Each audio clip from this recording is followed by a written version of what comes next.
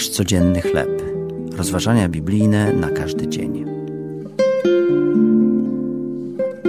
Czy to znak?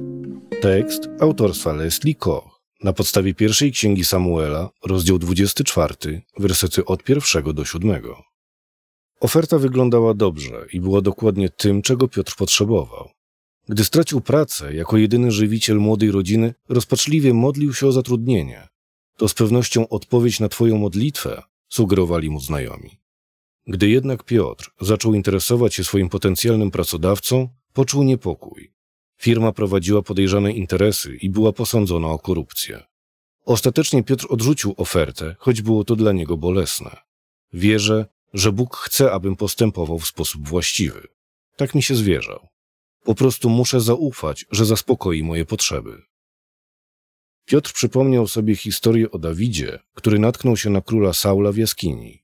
Wydawało się, że przydarzyła mu się doskonała okazja, żeby zabić człowieka, który go ścigał. Dawid jednak nie uległ pokusie.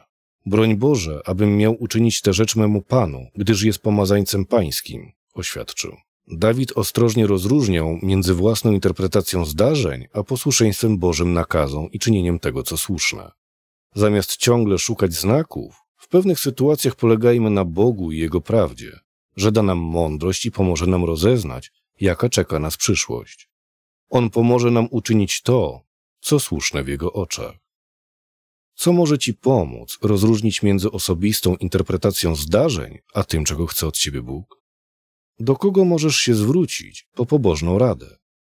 Boże i Żywicielu, udziel mi mądrości, abym sam rozeznawał pojawiające się możliwości oraz wiary, abym szedł Twoją drogą i czynił tylko to, co Tobie się podoba. To były rozważania biblijne na każdy dzień. Nasz codzienny chleb.